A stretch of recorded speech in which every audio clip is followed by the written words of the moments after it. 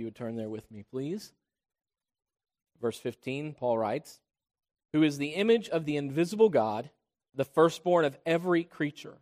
For by him were all things created that are in heaven and that are in earth, visible and invisible, whether they be thrones or dominions or principalities or powers.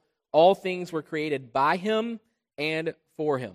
And he is before all things, and by him all things consist. And he is the head of the body, the church, who is the beginning, the firstborn from the dead, that in all things he might have the preeminence. For it pleased the Father that in him should all fullness dwell. And, having made peace through the blood of his cross, by him to reconcile all things unto himself.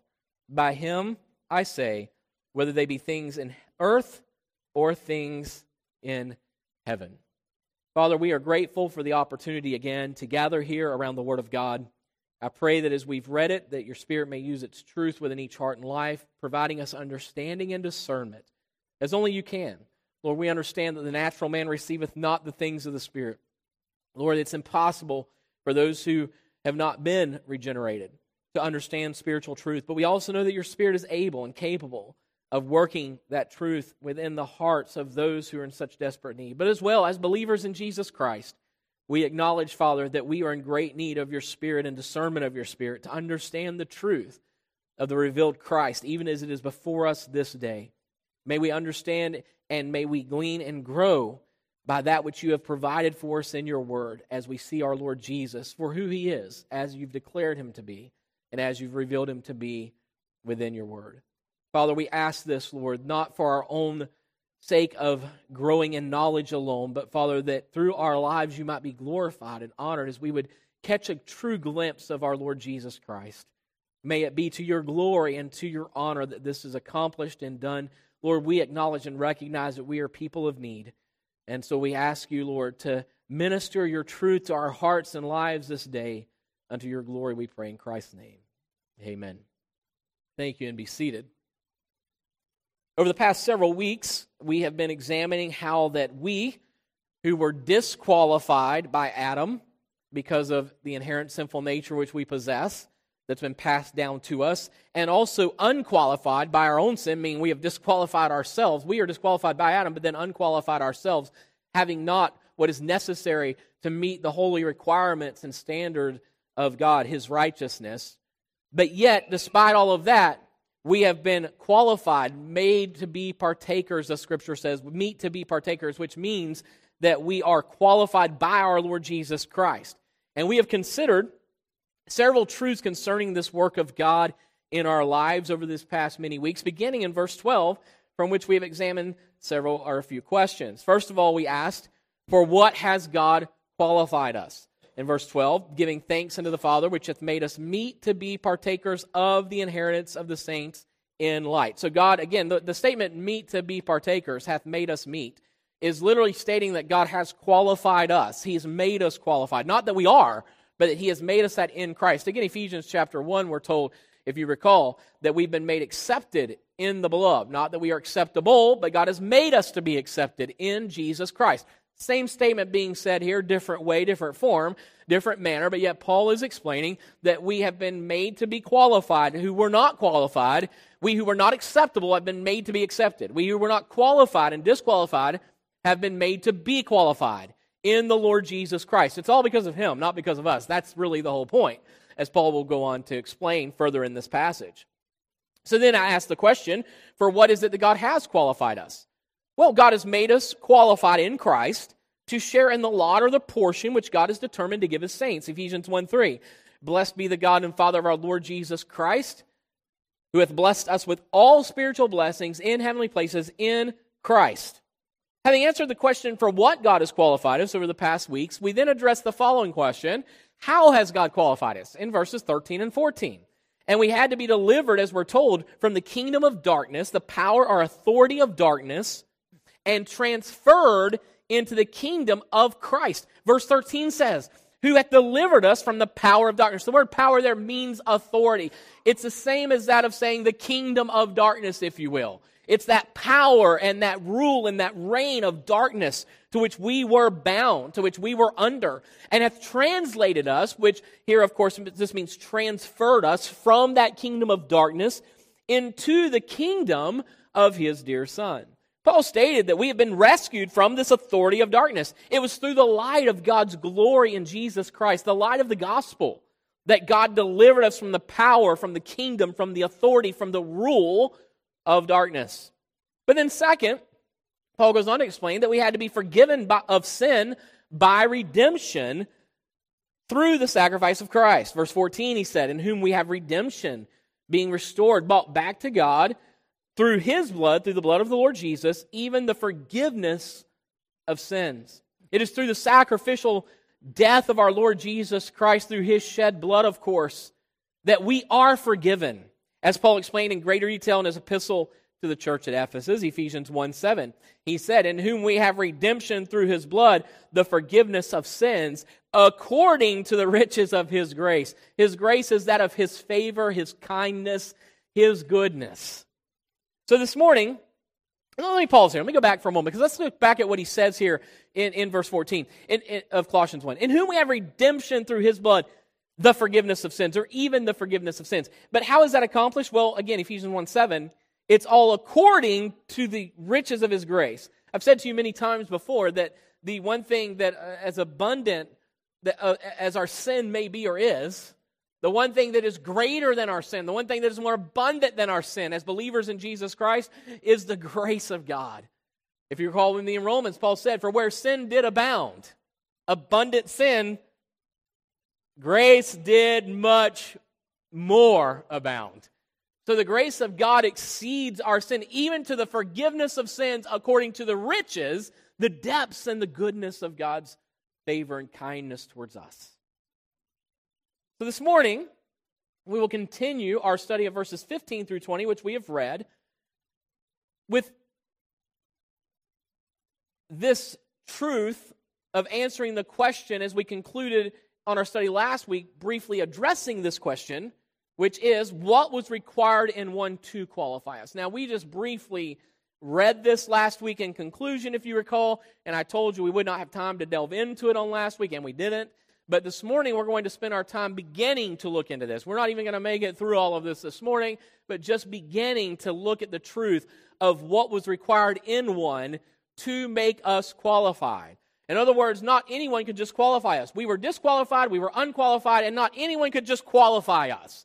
There are requirements that are necessary for us to be made, to be meet, to be a partaker, to be made accepted in the beloved. There are qualifications. Remember, the Scripture tells us in the book of Romans, Paul writes in Romans chapter 3, and he speaks about how Christ is the propitiation for our sins, of course, and also we're told by Paul in the epistle of Romans that God, that the justifier may remain or be just. And so all this had to be because God is just, but if we are to be justified, it requires one who is just to justify us. But the only way that God would be just in justifying us is that His wrath be exhausted upon one who is righteous and holy, who does not deserve His wrath, so that we who are unholy and unrighteous might then be partakers and be made meet, qualified to receive of this grace and this goodness and favor of God. So in other words, let me say it to you like this. God does not sweep our sins under the rug. He doesn't just dismiss sin. He never has, never will. Again, I remind you in Genesis, at the time of original sin, when Eve and Adam sinned in the garden, God calls Adam out, remember? Adam, where art thou? And again, He's not asking, I've said this many times, some logistical question. Like, it's not Marco Polo, hide and seek, I don't know where you are. No, He's saying, Adam, come out. You're going to face me as you are in your sin. You're going to hide, but I'm not going to allow you to hide. So God calls Adam out, confronts him in his sin, and then makes provision for him after confronting him in such sin. So God has always confronted sin. He always will confront sin, and He never dismisses it or just excuses it or sweeps it under the rug. And by the way, if He were to do so, He would not be just. And that's what Paul is saying in Romans to help us to understand this truth. So what was required? Well, verses 15 through 20, let's read them again with this thought in mind. Who, Jesus, is the image of the invisible God, the firstborn of every creature. For by him were all things created that are in heaven and that are in earth, visible and invisible, whether they be thrones or dominions or principalities or powers. All things were created by him and for him. And he is before all things, and by him all things consist. And he is the head of the body, the church, which is the beginning, the firstborn from the dead, that in all things he might have the preeminence. For it pleased the Father that in him should all fullness dwell, and having made peace through the blood of his cross, by him to reconcile all things to himself, by him, I say, whether they be things in earth or things in heaven. The truth that we're going to begin to look into this morning, and I said begin because we are not going to make it through all of this passage by any stretch of the imagination. But the truth that we are going to begin to examine or to delve into this morning is not something new. I am not going to be telling you anything that you should not already know or do not already know. However, the significance of this very truth, which we will begin to look into this morning, is in the reality that it is not something new, but that it is something that is eternal. In other words, many times people think something is great or exciting because something is brand new. They've never heard this. They've never seen this. And a lot of times it seems as though from pulpits even, that men attempt to do that. They attempt to give something that's going to awe and shock. No, this is not something that's going to shock you. This is not something that is new. It's not going to be new to you, or it shouldn't be. But the significance is not in that it's something you don't know. The significance or something that is new to you. The significance is that this is eternal. That this has always been and will always be. And that's what makes this significant. So what is this eternal truth? It's simply this. Jesus Christ is unique. There is none as he is. There has never been, nor will there ever be. The adjective unique is defined as existing as the only one or as the sole example, single, solitary in type or characteristics. Having no like or equal, unparalleled, incomparable. Jesus Christ is unique. How is he unique? He's unique in every way. There's only one who is able to qualify us before God the Father. And the only one capable of such is our Lord Jesus Christ. And it's because of his uniqueness, because of who he is. The character and person of Christ is incomparable with any other. And in this passage, we will discover how that Jesus is the only one qualified to make us meet or to qualify us before the Heavenly Father. So how is it again that Jesus is unique? What does Paul teach us concerning the uniqueness of our Lord Jesus Christ as the only one capable of making us meet or qualifying us before the Heavenly Father? Well, we want to begin this morning with this thought from Paul's passage. What Paul is teaching us, this truth that Paul explains to us, that Jesus Christ is unique in his being or in his person. And it's interesting that Paul begins here as he rightly should. He doesn't begin with it's just unique what he did. Because let me remind you of something. If his person and being were not unique, it wouldn't matter what he did. It would make no difference. So it all begins with his person being unique, that he is unique himself in his very being. And look at verse 15. Who, Jesus. Now, listen to this statement. I think we read through these things and we really don't consider the gravity of what the Lord is telling us. Who is the image of the invisible God? Do you understand what Paul just said? We're going to look into this more. But do you understand what he just stated? In other words, the only way that we can ever see God is in the image of his Son. God has manifested himself through and in the person of his Son, our Lord Jesus, who is the image of the invisible God, the firstborn of every creature. Now, this brief statement concerning Jesus, I believe, is the most important statements of all that Paul declares about Jesus that qualifies him to be the only one capable of qualifying us before the Heavenly Father. It is all because of who Jesus is that which Jesus did has any meaningful significance. The person of Christ is unlike any other. Again, what makes him unique? Well, Jesus is the image of the invisible God. Now, this truth is vital for two primary reasons. First, apart from the manifestation of Jesus in the flesh, we could not relate to God the Father. I want to walk you through some scriptures to help and remind you of this and show you this truth. John 1 through 3 and verse 14 says, "In the beginning was the Word, and the Word was with God, and the Word was God. The same was in the beginning with God.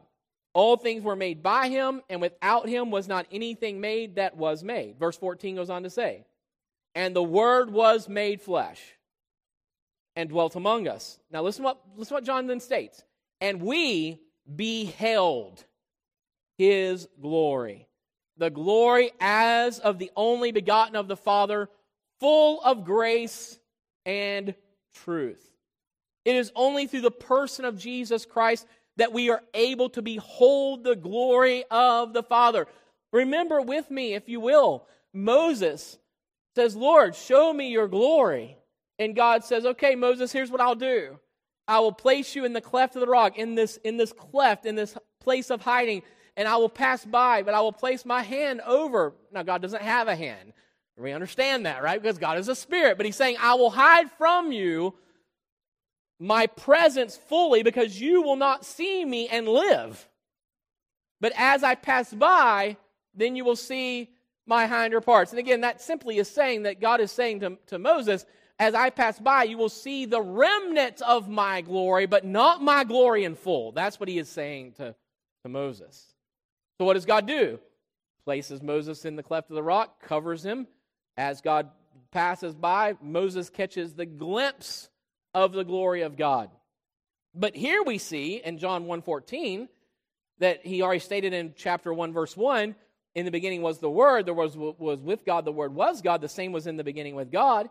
He goes on to explain, as Paul does in Colossians here as well, that all things were made by Him, and there's nothing made that was not made by Him. And then he says, "And the Word was made flesh, and He dwelt among us.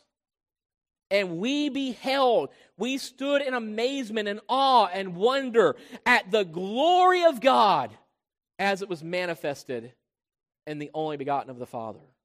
The Scriptures further speak to Jesus being the image of God the Father. Hebrews 1 through 3.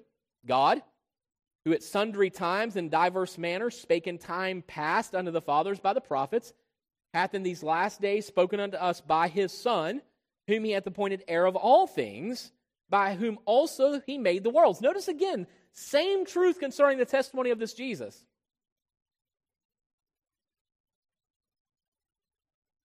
He is the creator. He is the one who created all things. He goes on to say, "Who being the brightness of His glory and the express image of His person, and upholding all things by the word of His power, when He had by Himself purged our sins, sat down on the right hand of the Majesty on high." The writer of Hebrews also testifies that Jesus is the express image. He's the representation of the Father, in which the brightness of God's glory has been manifested to mankind, to us. John emphasized as well that Jesus is the visible and tangible manifestation of the invisible God in 1 John 1 through 3. And the same in the epistles. We saw in the Gospel of John where he begins, "In the beginning was the Word was with God, the Word was God." The same was in the beginning with God. He made all things. Nothing that exists is made or is existent without Christ having made it. And then again, verse 14, the Word was made flesh and dwelt among us, and we beheld the glory of the Father and the only begotten Son of God. And then in 1 John, in his epistle, he begins in this form: "That which was from the beginning, which we have heard, which we have seen with our eyes, which we have looked upon, and our hands have handled, of the word of life.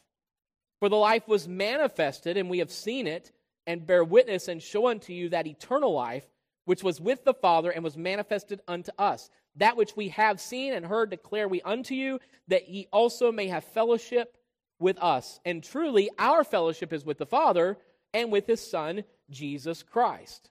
Notice John now moves from the Word was with God, was God, the Word became flesh and dwelt among us. But here in his epistle he says, that which was from the beginning. In the beginning was the Word. He's saying the same thing. He says, we have seen with our eyes, We have looked upon, and that statement looked upon, we'll look at what that means in just a moment. It's not just a repetitive statement. John is not simply saying we saw, we looked, in the sense of stating the same truth. And then he goes on to say, and our hands have handled of the word of life. But then notice what he says. The life was manifested, we have seen it, and bear witness and show unto you that eternal life which was with the Father and was manifested unto us. So this is the manifestation of the eternal Jesus. Remember, Jesus was not created. Jesus has always been. But he was manifested in fleshly form. He took on himself the form of sinful flesh. He was not sinful, but yet the sinful flesh in which we live, he took on that same form of flesh without sin. And he manifested himself unto mankind. And God the Father manifested himself through his Son. Remember when Jesus said, if you've seen me, you've seen the Father. I and the Father are one. And he's saying here not that he and the Father are the same in the sense of that he was the Father in the flesh. No, but he is the manifestation of the Father in the flesh as God the Son, who's always been with the Father for all eternity. Again, theologically speaking, this is referred to as Trinitarian monotheism. There's one God, and yet he eternally is three distinct persons, not manifestations, three distinct persons that dwells as one eternal being. And again, I confess to you, I have no analogy, no examples, no illustrations to provide for you to help you to better understand that truth. That's really the whole point of the matter. We can't comprehend God. And so this is who he is. And so the Son has always been with the Father, and yet Jesus says, I and the Father are one. They are one together, three distinct persons, eternally dwelling as one eternal divine being. And honestly, if you are anything like me at all, or maybe if you're not anything like me, that just makes you go, because you can't wrap your head around this. You can't. I can't. You can't. None of us can. We can believe this. We can know it to be true and understand what Scripture is saying about this, but we cannot fully comprehend this truth of who God is.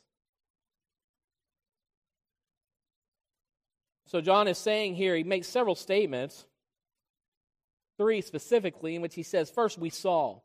John is saying, I've been eyewitness to the miracles of the Lord Jesus Christ. I literally saw Jesus Christ, God in the flesh, manifested in the flesh through being the Son of God. He had seen, obviously, many things. He had seen the lame had been restored and given health. The blind had been given sight. The lepers were cleansed. The dead were raised. The thousands were fed. The storms were calmed. The transfigured Savior he saw on the Mount of Transfiguration. The crucified Christ, the risen Lord, and the ascending Lord. John says, I saw all of this, and I'm declaring it unto you.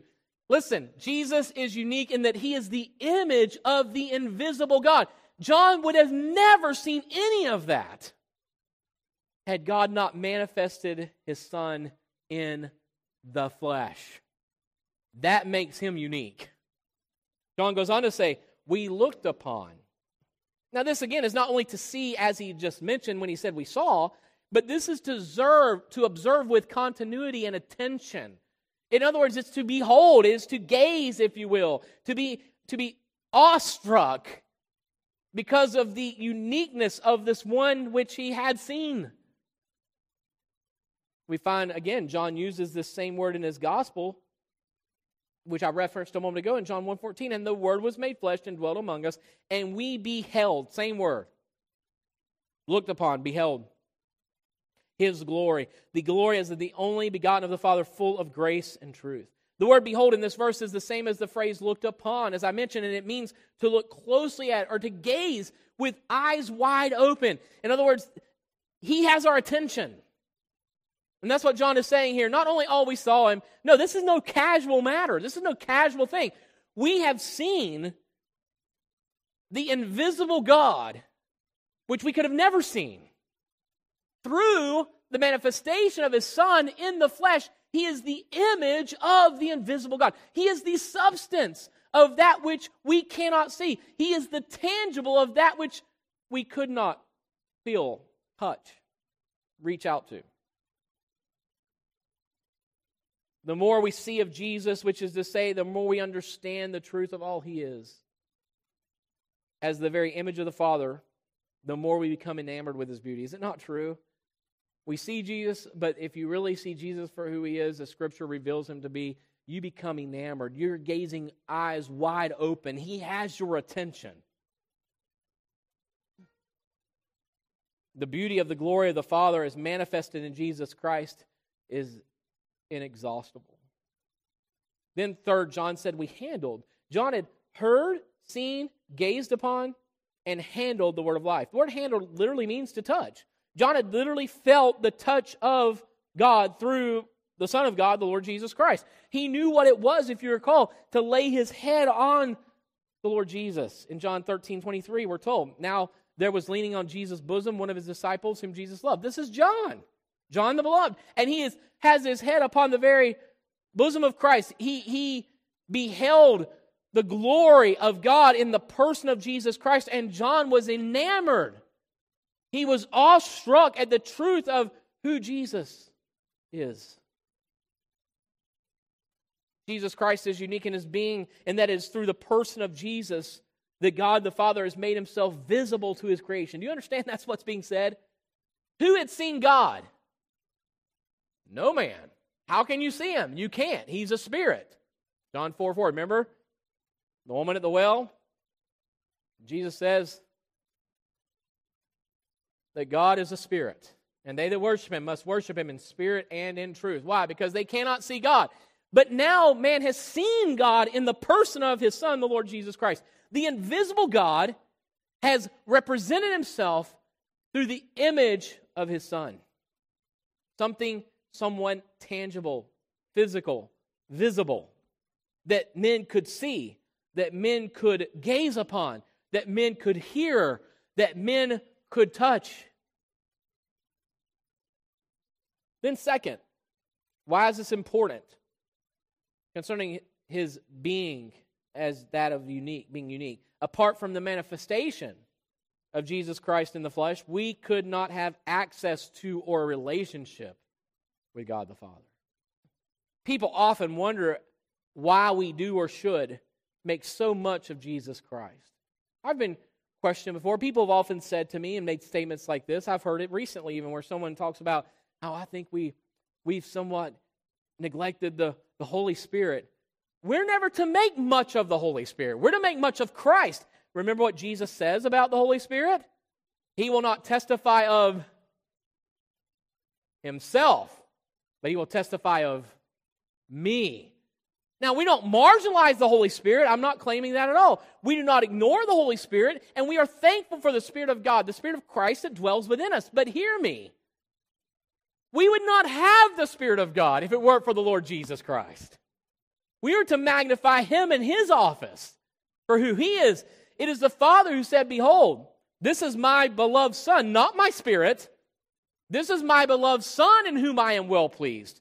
Hear ye Him. And what does the Spirit do? The same thing. Doesn't testify of Himself. Doesn't make a name for Himself. We're given no name for the Spirit. Yes, He's the Comforter. I understand that. But that's not a name. That's describing the work that He does. But might I say to you that as the Comforter, how are we comforted? He makes us feel good? No. He reminds us of who Jesus is and points us to our Savior. So apart from the manifestation of Christ in the flesh, we could not have access, nor would we have a relationship to God, the Heavenly Father. There are those who want to make much of the Holy Spirit while overlooking Jesus. There are others who want to make much of the Heavenly Father while marginalizing the importance of the Lord Jesus Christ. We must remember that it is the Father, again, who has expressed the image of His being in the person of His Son, the Lord Jesus Christ. And it is the Holy Spirit who testifies of the truth that Jesus is Lord and that He is the Christ, the Anointed One, the Messiah. So while we glorify the Heavenly Father, which we are to do, and while we edify one another through the power of the Holy Spirit that dwells within us, of which we should be eternally grateful, we are to magnify the Lord Jesus Christ, because if it were not for Him, we would have no personal relationship with God the Father, and no indwelling of the Holy Spirit of God. So all of this hinges on what? On Christ. Let me prove it to you. How many people do you know who are unregenerate today? Do they have a relationship with God the Father? No. Do they possess the Holy Spirit? No. Why? Because they don't know Christ. He is the one upon which all of this hinges. This makes him unique. The prophets could not give the indwelling of the Spirit. The prophets could not properly represent the person of God. But there is one who is unique in that he is the very image of God the Father. And that is the person of the Lord Jesus Christ. John 14:6, Jesus said, I am the way, the truth, and the life. No man cometh unto the Father, but... Wait a minute. So does this not make him unique? Of course it does. People talk about how that Christianity is so exclusive. Absolutely it's exclusive. It's exclusive to those who are in Christ and know Christ. Absolutely so. Ephesians 2:18. For through him, Jesus Christ, we both have access by one Spirit unto the Father. Oh, wait a minute. You find the Godhead here. By him, or through him, Jesus Christ the Son, we now have access by one Spirit, the Holy Spirit, unto the Father, the Heavenly Father. But all this is hinged upon what? The Son. 1 Timothy 2:5. For there is one God and one mediator between God and men. We're the men. We're mankind. The man, not the Spirit. Are you following this? Not the Father, not the Spirit. The man, Christ Jesus. Hebrews 4:14 through 16. Seeing then that we have a great high priest that is passed into the heavens, Jesus, the Son of God, let us hold fast our profession. For we have not an high priest which cannot be touched with the feeling of our infirmities, but was in all points tempted like as we are, yet without sin. Let us therefore come boldly unto the throne of grace, that we may obtain mercy and find grace to help in time of need. It is because of this high priest, Jesus, the Son of God, we have one who is now related to us.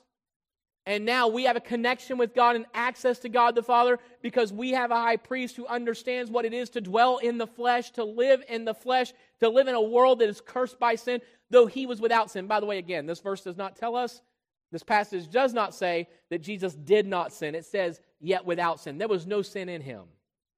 By the way, does that not make him unique? In the very image of God, there is no sin. It's not that he didn't sin, though he did not. It's that there was no sin within him.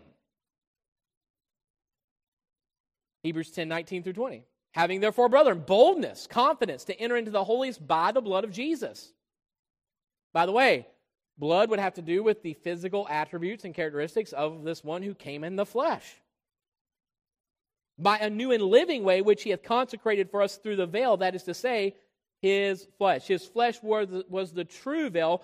I've told you this before. When you look at the tabernacle and you see the veil that was present in the tabernacle and or the temple, and that veil was rent from top to bottom at the time that Jesus died and gave up his life, laid down his life, that was not just symbolic. It is literal that that veil was a shadow, literally, of the true veil, which was the flesh of the Lord Jesus Christ, which when it was torn, granted mankind access to God the Father and the grace of God as had never been granted before. There was no longer a need for that veil, no longer a need for the shadow, because that of substance now had come. What is substance? The person of Jesus Christ, the very manifestation of God in the flesh, the Son of God in the flesh.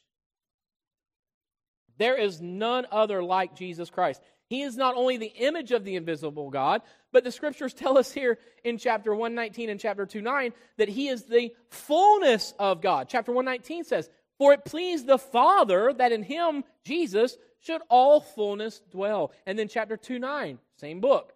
For in him dwelleth all the fullness of the Godhead. How does it dwell? Bodily. Bodily in the flesh. He is the image of the invisible God.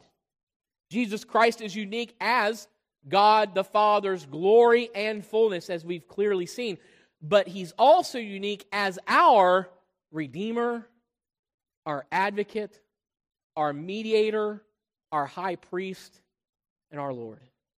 Jesus Christ, the God-man, fully God, fully man, manifested in the flesh.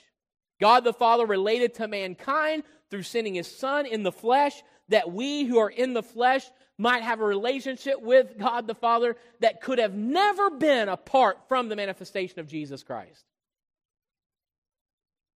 Jesus Christ is unique, for there is no other as He is. No one else is the image of the invisible God.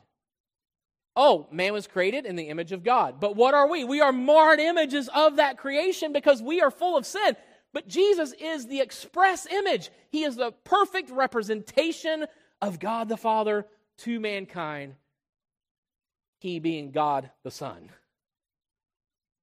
You and I, you say, well, wait a minute, in the Old Testament, men had a relationship with God. Israel had a relationship with God, and that was before Jesus. No, it is not before Jesus. It's before the manifestation of Jesus in the flesh, and none of that was perfected until Jesus came in the flesh, died in the flesh, rose again in a glorified flesh, and went to dwell eternally with the Father in a glorified state of being.